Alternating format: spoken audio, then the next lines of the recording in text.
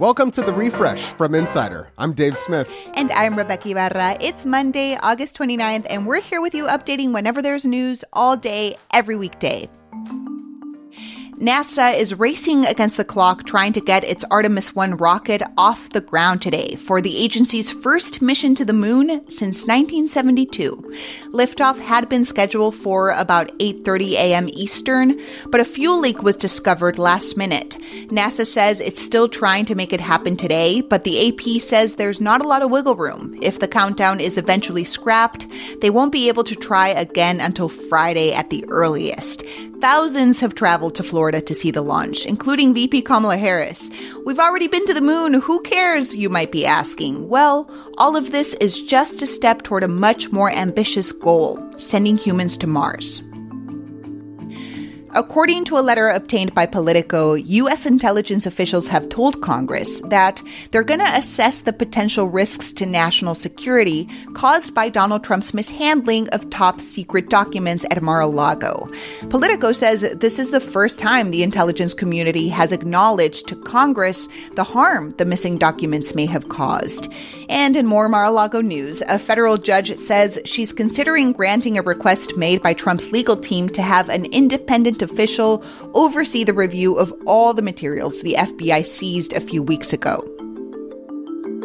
Residents of central Mississippi, including in Jackson, are bracing for flooding. The state's governor declared a state of emergency on Saturday, and the mayor of Jackson, Chokwe Lumumba, has been telling residents to get out now. He says the Pearl River, which runs through the city, is expected to crest at about 36 feet today, putting at least 150 homes at risk. He talked to CNN's Pamela Brown Sunday night.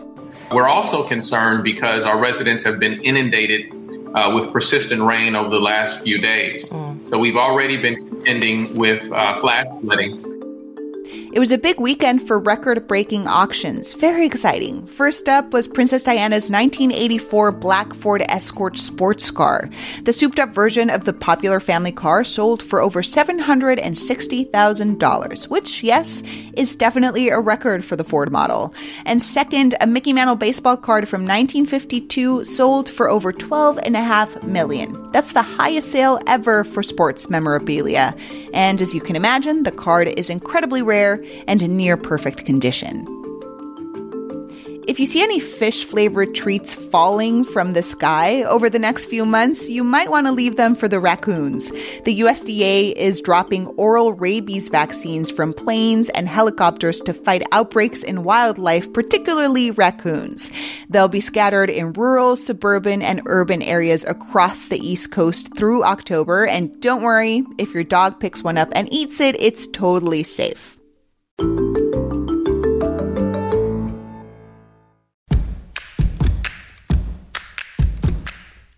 Hey, if you like any of these segments that we're producing for The Refresh from Insider, did you know that you can share any of them on social media? It's true. Just look in the description section of your podcast app and you'll see a little share link next to each story. It's super easy. Give it a try. Today and every day, we're updating The Refresh from Insider as news happens, so check back whenever you want to know the latest. Fans of working from home often say it offers a better work-life balance, freedom to walk the dog or do a load of laundry. But what if it freed you up from doing the actual work? Our regular contributor, Rebecca Knight, says some folks are using work-from-home policies to scam their boss by outsourcing their job. Rebecca, what is going on here? Well, first of all, I want to say that the vast majority of workers are doing their jobs and diligently attending their meetings, getting their work done, walking their dog for 15, 20 minutes during the day. Most workers are doing their jobs, but there are some workers who have this nefarious side hustle, and they are finding other people to do their jobs for them. So we actually talked to you a while back about people who are outsourcing interviews, like folks who might have a coach or a ringer offering them answers off Zoom camera during interviews. So there is some precedent here?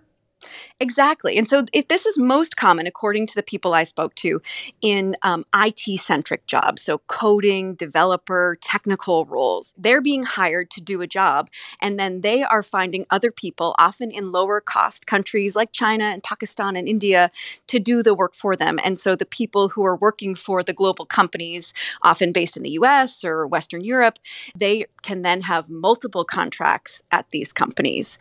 So this idea isn't really new, right? Why are we hearing about it more now? Many people have done this in the past. There was a story in China back in 2013. An American programmer at Verizon had outsourced his job to China so he could watch cat videos. He was found out by the company, and that story briefly set the internet on fire, as those stories often do. But it's happening now more and more because of, as you said, we're in this remote work era where many people aren't physically going to an office, so they can get away with this more. We're also amid an acute labor shortage. There simply aren't enough workers to do the jobs that companies need them to do. And so employees have the upper hand here. So how are workers actually getting away with this? A hiring manager might be inclined to look the other way. I mean, the work is getting done. And if they might suspect that someone that they hired to do the job isn't doing the job because, say, the work takes an excessive time to complete, their employee can't come on camera, can't make that certain meeting, the IT department notices something going on with the IP activity, which is going to set up some red flags. So when I first read this story, I was thinking, what's the big deal? I mean, as long as the work gets done, right? Isn't that kind of what we all care about, that the work just gets done? Actually, a lot of people on LinkedIn have said, well, look, companies have been taking advantage of workers forever. This is one time that workers are paying them back. Okay, sure, that's one argument. but it is highly unethical. The company thinks they've hired you and your credentials and your expertise and your background. They are paying you, and you're not doing that job. And so it really opens the company up to a lot of vulnerabilities and security breaches. There could be accidental or even purposeful data leakage. It's also much more susceptible to intellectual property theft or stealing secrets or software or code. Boils down to don't engage in fraud, guys. Just don't.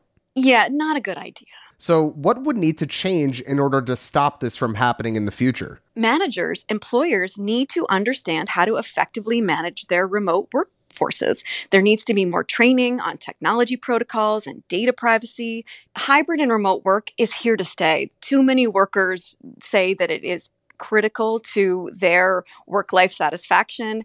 And I think that they're showing they can get the job done when they're working from home. And so to take that away from them is not a smart business move. And a lot of employers have recognized that. At the same time, they need to understand, okay, so if this is going to be the workforce we have, we need to figure out how we're going to do it and how we're going to build and maintain trust. Rebecca, always a pleasure. Always a pleasure coming on. Rebecca Knight is the senior correspondent covering careers and the workplace at Insider.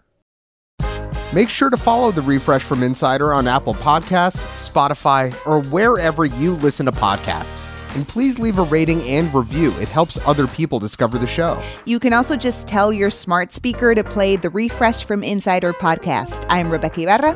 And I'm Dave Smith. Talk to you soon.